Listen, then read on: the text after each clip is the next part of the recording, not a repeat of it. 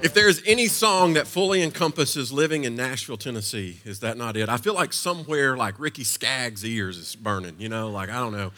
I just love that song. I love to hear Anna lead us in that song, and it's just such a fitting song for today as this lesson unfolds. You'll kind of see why, but I just want to welcome you guys. My name is Jason, I'm lead pastor here, and just want to say hello and welcome into our space today, but welcome into the presence of God. And not that he wasn't in the parking lot or in your house, but in this room, we want to intentionally seek that today, and we're glad that you're here for that. I want to tell you one quick thing. Today's kind of a big day for us. We begin our house group season. Some groups run all year long, and then we do some others in kind of concentrated seasons, and today starts that. So some will meet today, some will meet throughout the week, some will start next week. But if you're not in a house group and you would like to be, or you just want to know more about what it's all about, just go out to the lobby and find that house group banner. And Leanne and her team will tell you everything you need to know, including what nights and where and what the demographics and everything else that you need to know to make a decision to get into a house group. Another thing that we do here, if you're a partner here, you know this. We believe that worship is exercised in our giving as well. And so if you haven't had a chance to give today, one of the things about Well House is, and if you've been around for a minute, you know this, we love to be wildly generous in our community. We love to just give away of our time and our energy and our resources, our money. And one of the ways that we do that is when our partners also exercise wild generosity. And so there's red give boxes. You can also do that online today, but we want to let you know that is also part of our worship today as well. So I'm going to pray for us, and we're going to begin to dive into the chase, part 2. Father, we just pray that in these next few minutes that you will empower me to speak boldly on your behalf, and then that you will empower us as listeners to receive what it is that you have laid out for us today.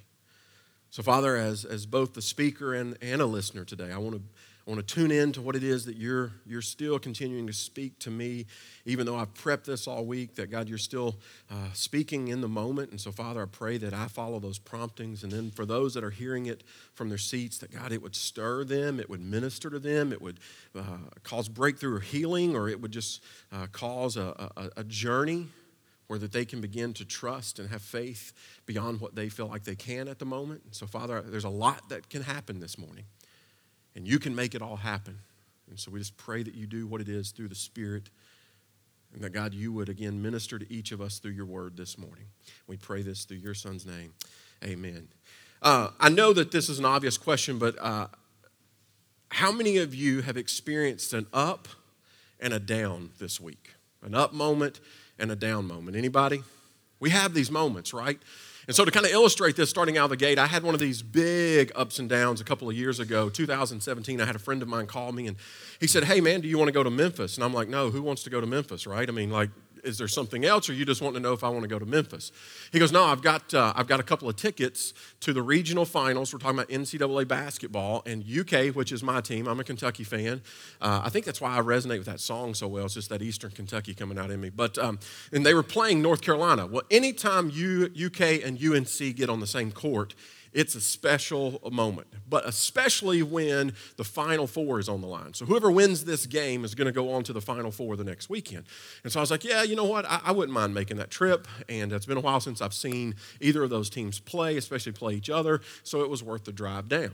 So we go down, we get to the FedEx Forum and have great seats. We're kind of taking it in, and the crowd's really kind of 60-40. A lot of UK fans there, but everybody who's not a UK fan is a UNC fan. That's just the way it rolls when you're part of Big Blue Nation. And so we're kind of feeling the vibe of the crowd, and it's just this moment where you can feel the energy. You know what's at stake. You know that whoever wins this game is going to be put into a massive national spotlight the next week in the Final Four. And so we're watching this game unfold, and as the second half goes, it's getting down to crunch time, and UK is down. And you're just feeling this kind of weight as a fan going, I'm not sure how this is going to play out. And so with about 14 seconds to go, UK is down 3 with the ball. They come down, and Malik Monk, who curls off of a screen, grabs the ball, shoots a 3, and it goes in. 7.2 seconds left. UK has tied it up. So all you got to do is play defense. But here's the moment. When that shot goes in, there wasn't anyone sitting in the place. Didn't matter what color you had on. You were either standing because you wanted to make sure you saw it, or as a UK fan, I'm standing and I'm high-fiving people I don't know. It's this moment where you're thinking, we have dug ourselves out of this hole. Now we have a shot at winning this game. UNC chooses not to call a timeout. They throw the ball straight back in. They come down. There's a pass off to a guy named Luke May. And Luke pulls up and drains about a 15-foot jump shot with 0.3 seconds left, putting them up 2. And all I knew to do was to fall back in my seat. Because if you're a basketball fan, you know that with 0.3 seconds left, there's nothing you can do. You don't have time for a catch and a shot. That's pretty much it. And I remember that moment where literally 6.8 seconds earlier, it could not have been any more exhilarating. And in 6.8 seconds, it could not have been any more deflating. And I sat there and I watched in complete disbelief at what I saw. I had a high moment and a low moment, and it switched as quick as you can tick off 6.8 seconds. In this series, we are talking about what we chase, but we're also talking about what chases us. And our motto throughout the series is going to be this. It's going to be don't get got, meaning don't get to that place to find something counterfeit that you've been working so hard for, and then you get it and you were got. But also as you evaluate what it is that matters and what's chasing you and who are you trusting and what are you following when it comes to what is chasing you, don't get got. Don't let it catch up with you. And so life happens, and it's these moments where you just feel like you are being chased down. You feel like, I've been hunted down. Has anybody felt like that this week? You just feel like that there is something that is lurking in the background that is hunting you down. That it's this moment where you feel beat down, you feel defeated, you feel deflated. You're on the verge of running out of steam. Am I speaking to anybody this morning? It's that moment where you just go, I'm just not sure this is ever going to end. And I know this, I'm not sure how much longer I can continue to run from it because I'm about to throw in the towel. And the truth of life is this. Every time that you're on a mountaintop, you will in some time, quick or a little ways out, you will be chased off of that spot. You're like, man, it wasn't too long ago. Just recently, it wasn't, but just a few weeks ago, man, I was living life high. I couldn't be in a better spot. Now, all of a sudden, 6 days go by, 6.8 days go by. What has happened? How did I get chased off the mountaintop? How did I get chased off the spot where my faith was growing and thriving? How did I get chased off the spot where everything was clicking? Where in one moment, man, God was showing himself evident and everything was happening and it seemed to be I was in tune and all of a sudden something happens and I was chased off the spot of trust. Now I've got these doubts. I wasn't even considering these doubts last week, yesterday, last month, last season, and now all of a sudden I'm wrestling with these things. I'm on the run. There was a guy named Elijah who, this was his life. We talked about Elijah in the last series briefly, and so I want to go back and revisit Elijah for just a second this morning. This is what's happening in the life of Elijah. In 1 Kings 18 and 19, there's this man known as Elijah. He's a prophet of God. He speaks on behalf of God to Israel, trying to get them to repent and turn and kind of get back in line. And he's kind of telling them like, listen, you're being chased off the mark. So there's this moment in 1 Kings 18 where he experiences this massive victory. So at that time, there was a primary god named Baal. And there was lots of people that had given their life and their worship and their adoration and their trust over to Baal. And so Baal had its ministers and priests and prophets. And so there came this showdown between Elijah, who serves the God of the Bible, the God of Israel, and the prophets of Baal.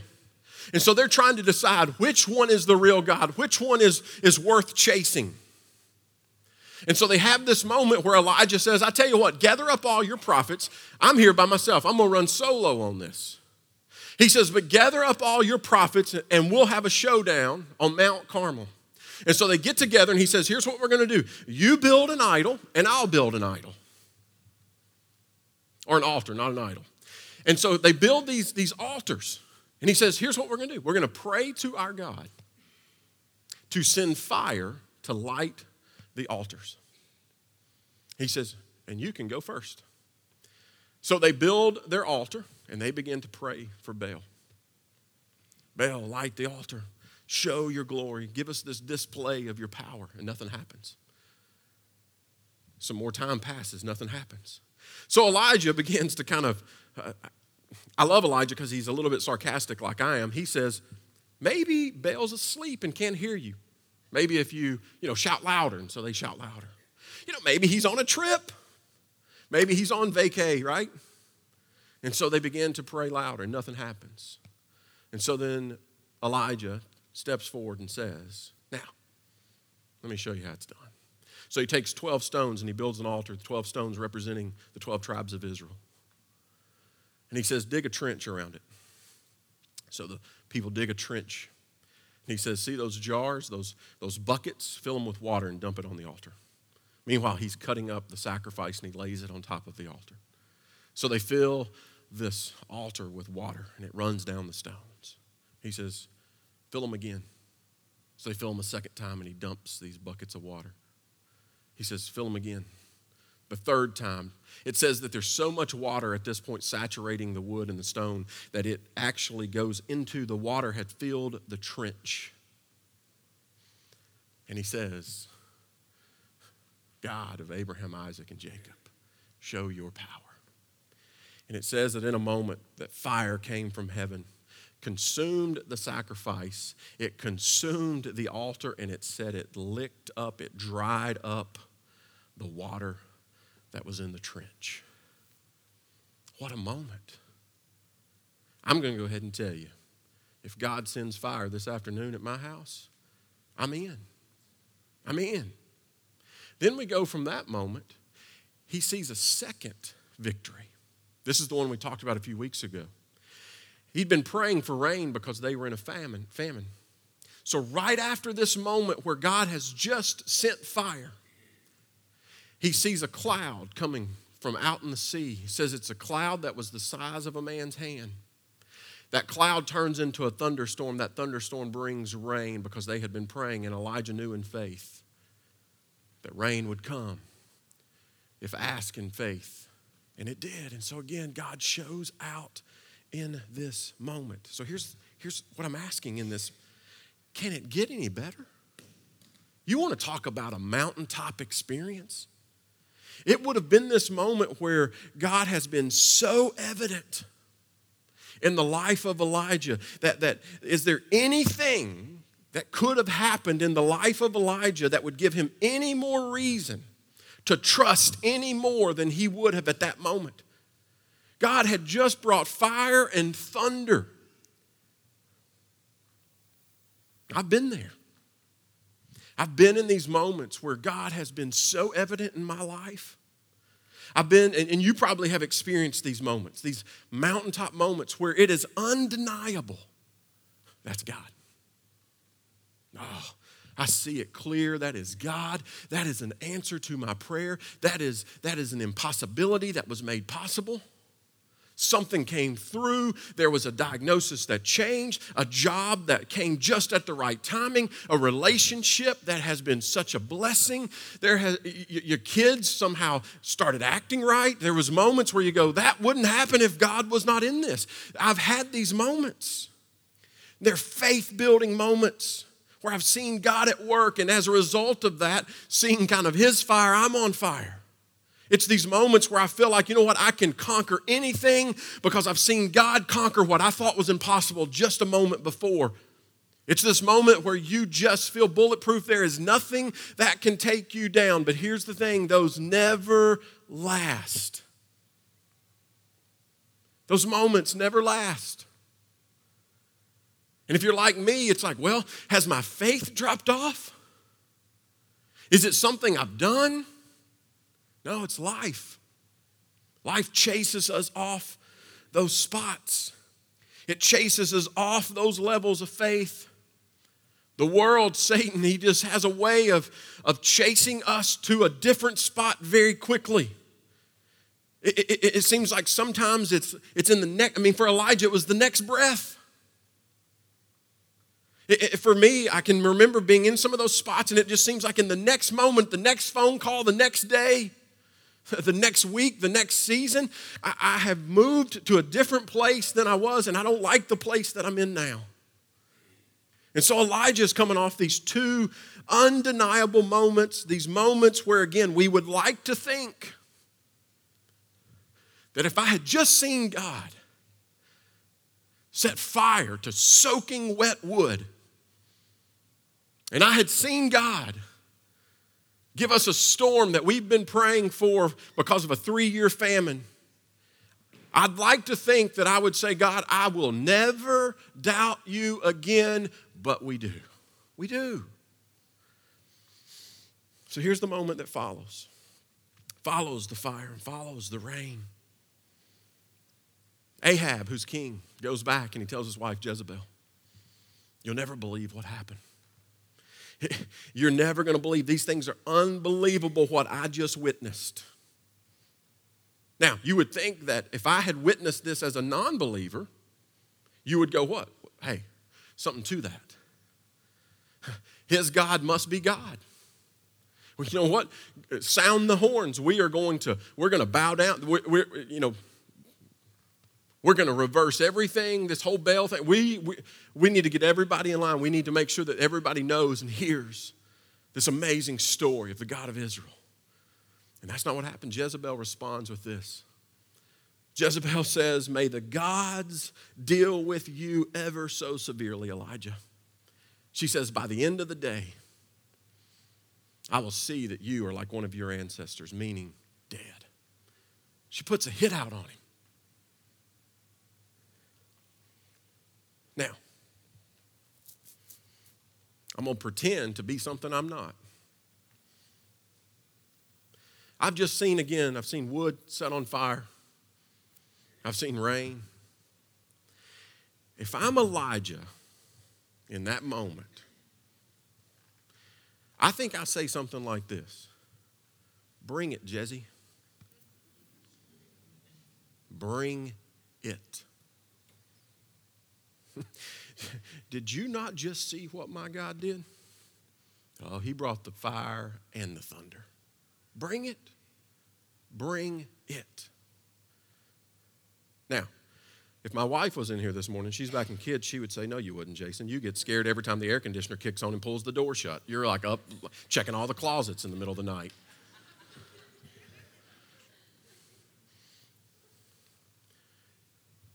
It's true. We scare easily, don't we? We get ran off the spot easily. But not Elijah, right? If you haven't read this story, you got to be questioning at this point, like, there's no way. Elijah's a prophet, a man of God who's just witnessed these things. But he does what we do. He runs. And he runs. And he runs. And he feels the threat of Jezebel closing in. He's being chased, and he runs, and he runs, and he runs until physically he is out of steam and emotionally drained. I imagine that on the whole run as he's running, mentally he's playing in his mind the worst case scenarios. This is it. I didn't think it was going to end this way. If I can run fast enough, if I can hide out long enough, then she'll forget about it. She'll move on to something else. Maybe she'll die. I don't know. He's playing these, but that's not going to happen. That's not going to happen. And so he's replaying what he thinks is going to happen, these worst case scenarios, and it says that he runs to the point of exhaustion. It's the same thing I do. I run and I run and I run till I'm emotionally, spiritually exhausted, and shortly after that, physical exhaustion. So then it comes to a head. In verse 4, look at this. It says, he came to a broom bush, sat down under it and prayed that he might die. Listen to what he says. I have had enough, Lord. Take my life. I am no better than my ancestors, it says. And then verse 5 says he laid down under the tree and fell asleep. Here's his response. I have had enough. God, I'm done. I am done. I am better off dead than continuing to live like this, Lord. I'm done. Now, I told you I've been on those mountain peak moments where I look and go, that is undeniably the work of God. But I'm telling you, I've been right here too. I've been right here. You know, one of the things as your pastor I want to do is I want to be transparent. And I'm telling you, I venture into these places occasionally. These places where you go, God, I'm done. I don't have anything left. I'm empty. I'm running on steam. In fact, you know, the steam is beginning to disappear as vapor. God, I'm done. I'm done. I'm empty. I don't have anything left. I'm done. How about you? You've been in these places? But I love what God does. In the very next scene, God does something that displays the gentle character of caring. I love what God does in the life of Elijah. Look at what it says. It says an angel. So God sends an angel, and it says it touched him and said, get up and eat. And he says, he looked around, and there by his head was some bread baked over hot coals and a jar of water. And he ate and drank, and he laid down again. Then the angel of the Lord came back a second time and touched him and said, get up and eat, for the journey is long, too much for you. It's this moment where we get to see in this moment, God, through the angel, by sending these angels, God says, Elijah, Jason, I get it. I get it. This journey is too much for you at the moment. It's that moment where he says, I'm going to minister to you. You know, I think some of us have an inaccurate view of God in these moments of frustration. I want you to notice something. God didn't fuss at Elijah. He didn't tap him on the shoulder and said, dude, did you just forget what went on? Dude, I thought you had better faith. You know what? In fact, I'm just going to pull your prophet card. I need you to hand that over. I'm going to find somebody else who's a little bit stronger. God didn't belittle him. God didn't say, how dare you, in the midst of me displaying my glory, doubt and get weak and fearful and ruled with anxiety. How dare you? He didn't scold him for being weak. He didn't get frustrated. He fed him. He fed him. God sent someone to minister to him physically and emotionally and spiritually. See, God understands. God gets it when we get into these places of exhaustion. God says, I get it. I get it. And so Elijah rested physically. But he's still restless emotionally and spiritually, and so he continues to run. You'd like to think again, now I've seen fire, I've seen rain clouds come out of nowhere, and I saw bread being baked over the coals by an angel. You would think it would begin to click, but it doesn't. So he continues to run. And he runs for 40 days, and he ends up holed up in a cave outside of Horeb. And God finally speaks to him and says, Elijah, why are you holed up in this cave? He says, what are you doing here? And so Elijah begins to again do what I do. I begin to plead my case. Elijah says, well, I have been very zealous for the Lord God. God, I've been zealous for you. The Israelites have rejected your covenant. They have torn down your altars. And they put your prophets to death with the sword. I'm the only one left, and now they're trying to kill me too. Elijah says, listen, God, I've been trying to do everything right for you. I have gone out of my way. I've watched friends and other prophets, I've watched people be killed. And I've continued to stand in the gap. And I've done it, it says zealously. I've been excited, I've been passionate. I've been fired up, God. And look where it got me. I mean, is this the best there is? I mean, God, what do you mean, what am I doing here? And again, God is so patient. Here's what God says. He says, go out and stand on the mountain in the presence of the Lord, for the Lord is about to pass by you. In another moment when God should have said, listen, either shape up or I'm going to find somebody else. God says, hey, let's meet up. Let's meet up. Let's hang out for a second. God is so patient. And so Elijah goes out to the mouth of the cave on the mountain. And he's waiting, he's anticipating God to come. It's this moment where he's like, what else I got to have to lose? I mean, if God says, come, I'm going to come. I want to be. In fact, maybe I need to be in the presence of God. And so he goes, and it says that he's waiting, and he's anticipating the movement, the presence of God to come and inhabit that place.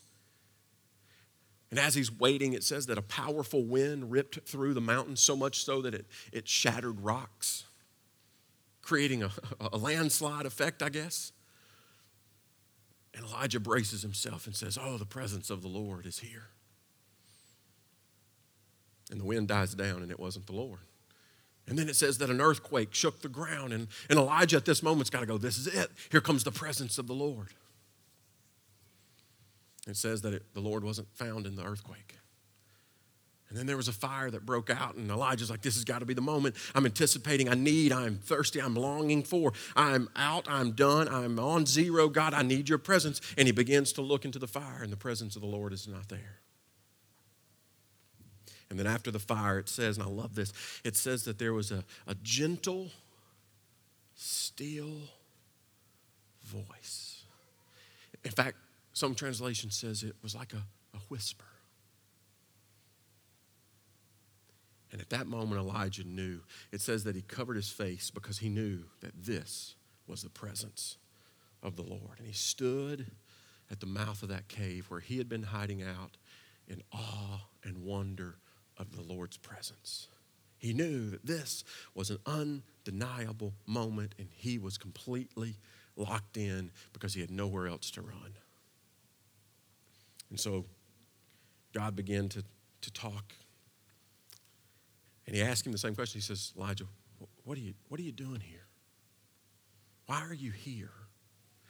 And it's, Elijah begins to plead his case again. I mean, God, are you deaf? I already told, I've been very zealous for you, blah, blah, blah. He's going through the whole thing again. And here's what God says, and this is so pivotal. God says, go back the way you came. Go back the way you came. Text doesn't say it, but I got to imagine that Elijah at least thought it if he didn't say it. That's good, God. It's good. It's good.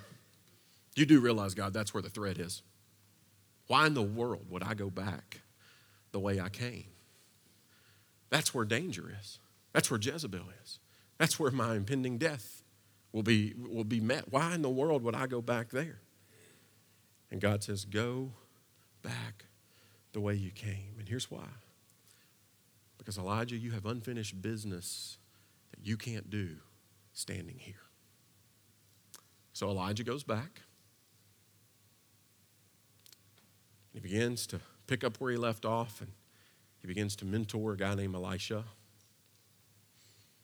He's proclaiming God's goodness, even being the odd man out, and he advances the kingdom. So, what a great story. But what does this mean for me? What's this mean for me? So as we kind of land this morning, I just want to tell you a few quick hit things that this is what this means for you. And I hope that you're in a place like I have been as I've kind of reviewed and looked back over this story where you go, I get this. Not only have I been in that moment, I'm in that moment. I'm in that moment. So let me give you a few things that just popped off the pages at me, that just spoke to me, it ministered to me this week. Number one, this: let it out. Let it out. I think sometimes we feel like we can't be honest with God, afraid that God's going to wag his finger. Let it out.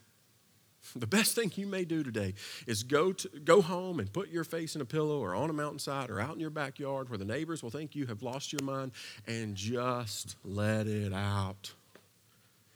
God, I have had enough. Confession is so healing. Because see, when Elijah says, I've had enough, what he does is he's really relinquishing control there. I can't do anything else. It's that point of waving the white flag. Let it out. Go home and say, God, I can't handle this. I don't want to go back there tomorrow. I don't want to deal any longer. I've had it, God.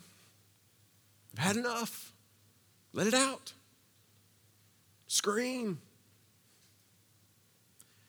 But then, take a nap. I tried to find something that sounded way more theological there, more spiritual. Some of you just need to take a nap. Oh, we laugh, but you're like, can I amen this? Or you're kind of bumping the person beside you, like, you hear that? I'm taking a nap this afternoon. You can put the two stuff on hold. Pastor said take a nap. I'm taking a nap. But let's be serious. Some of you just need to take a nap. Some of you need to rest up. You're tired. I don't know about you. I tend to think, say, and do stupid things when I'm tired. Am I the only one? The tireder I get, the stupider I get. Take a nap. I pray that you wake up to a home-cooked meal. But I know this. You know, the Old Testament text tells us that while we sleep, God sings over us. Take a nap. Let God refresh you through resting. We don't rest very well.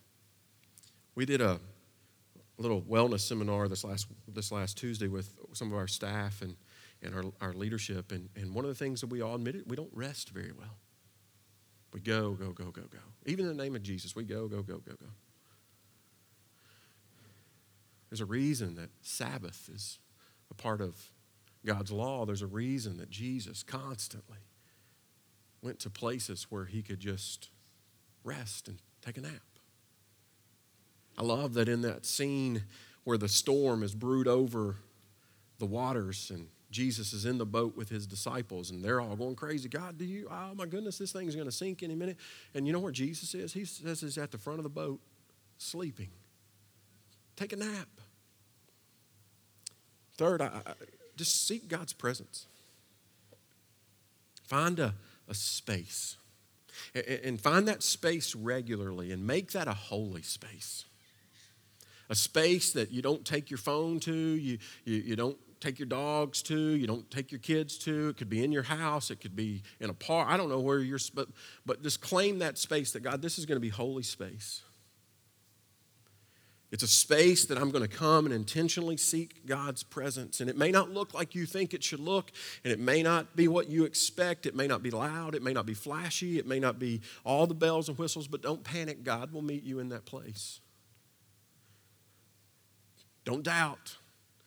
Because again, when we set up these intentional spaces, and that's what God does for Elijah, he sets up an intentional space. I want you to go to a specific place, because in that place, I'm going to make known, I'm going to give the undeniable presence.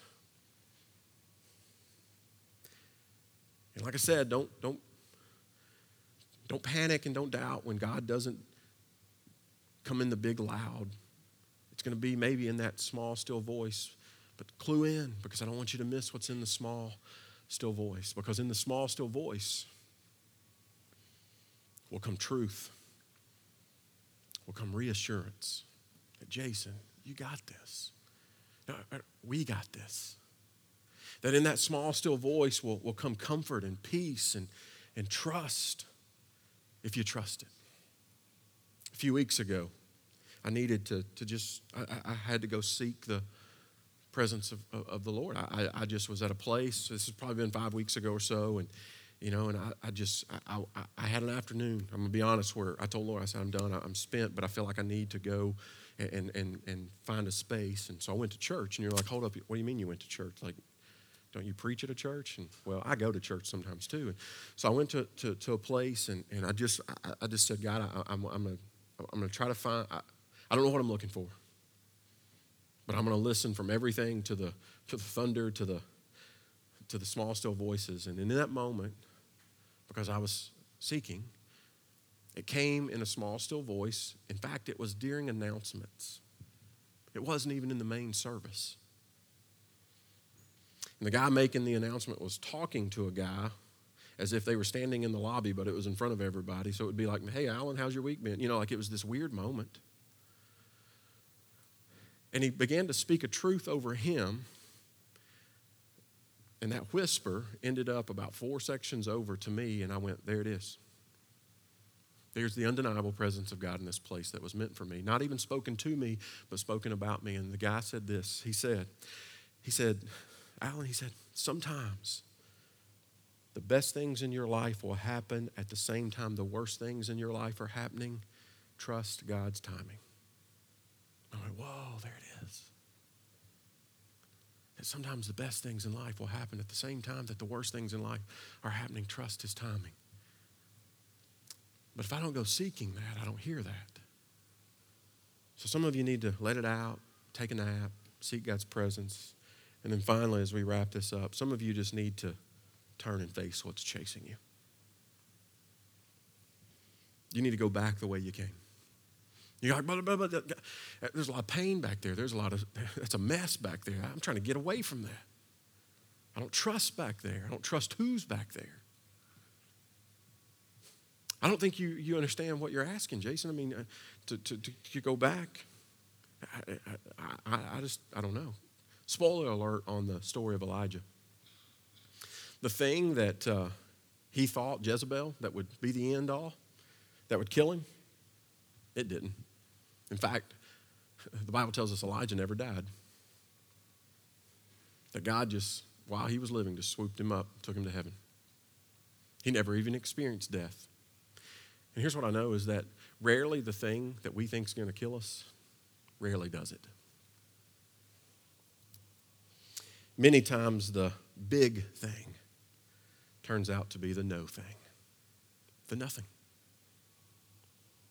But I know there's a couple things about running and not facing. If you say, I can't go back the way I came. I can't. Let me just give you a couple things that you need to know about that then. Number one is this: you'll never fully outrun it. You will not outrun it. It will linger, it will gain, and then it'll let off, and it'll gain, and there'll be seasons and moments where you go, I thought I'd done. When you run, you will never outrun it. And second, you'll never be able to fully embrace the mission that God has placed on your life when you're on the run. That's why he says to Elijah, why are you here? You can't live into what it is that I've called you to. You can't live into, you can't fully embrace what I have in store for you and for us and for the kingdom inside this cave. So you'll never outrun it. But you'll never be able to fully live into what God has in store for you. Because you're not in the place that you're supposed to be. You've ran from the spot. You've been chased off the spot. I encountered this several years ago. I was making a move in ministry, and I was leaving a church, and it wasn't by my fault, but there had just been some real negative things that had happened at the church at the hands of the leadership, and I had gotten caught in some crossfire of it all, and I'm like, listen, man, I'm a student pastor. I'm just trying to love kids. I'm trying to get teenagers through a really rough season of their life. Can I just be left out of this? But people always say, well, where are you at on it? Well, I don't take a position on things. And it had beaten us down, and it had severed some relationships. And long story short, a year or so had passed, and I felt like God was calling me to a new place, a new ministry, to do bigger things or do different things, I should say. And I remember sitting in my living room in Old Hickory, and I just had this weight that said, go back the way you came. Deal with it. Turn and face it. And I'd had a really ugly episode with a guy who was one of our leaders, our youth leaders at that time, and even though he initiated it, it was still what flowed from me was not godly and it was not right. And God was so specific to me in that moment. He says, until you deal with this, you're not ready to step into what's next. I went, but God, he's not even going to be there. Let's get a new church. He's not even, like, he lives in Lebanon. It's not even on my side of town. And God says, until you deal with it, you'll never be fully ready to step into your new. You'll never be able to stand in front of, it might be a different face, but you'll never be able to stand in front of youth leaders that are on your team and deal with them in integrity and deal with them in a mentoring relationship until you deal with something back here. I remember picking up the phone, and I thought, this is going to be disastrous. I said, hey, Greg, this is Jason. So I'm just calling because I feel like the Lord has told me that if we don't reconcile this, or if I don't offer to you reconciliation, that neither of us are going to be able to move on into what God has called us to next. And he said, I can't tell you how many times I picked up the phone and wanted to call you and tell you the same thing. And God has gone on to do some beautiful things in the life of both of us. Sometimes you just got to turn and face what's chasing you. Don't let it run you off the spot. Don't allow it to become a distraction, but don't allow it to become a detraction. If you will, stand with me. So many times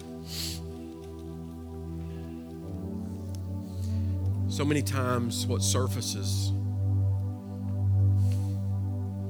is this thought of, I know that running is not the right thing. I know that. But what overrides that is that I just want out of immediate danger. I just want out of the immediate threat. I just want out of the immediate mood. I want out of the immediate negativity. I want out, and I want out as quickly as I can. And so what happens is we run. We run. Can I just tell you, God will not always remove you from the situation.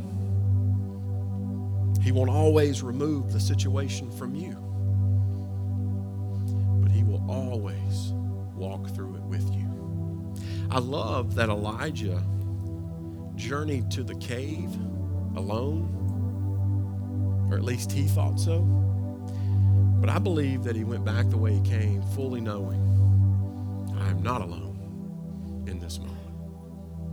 So this morning, I want to end with offering an opportunity for you to be prayed. I sense, I know that there's somebody in this room that really kind of locked into that early moment when you said, I've had enough, and you go, that's all I've thought about for the last 20 minutes is that I'm right there.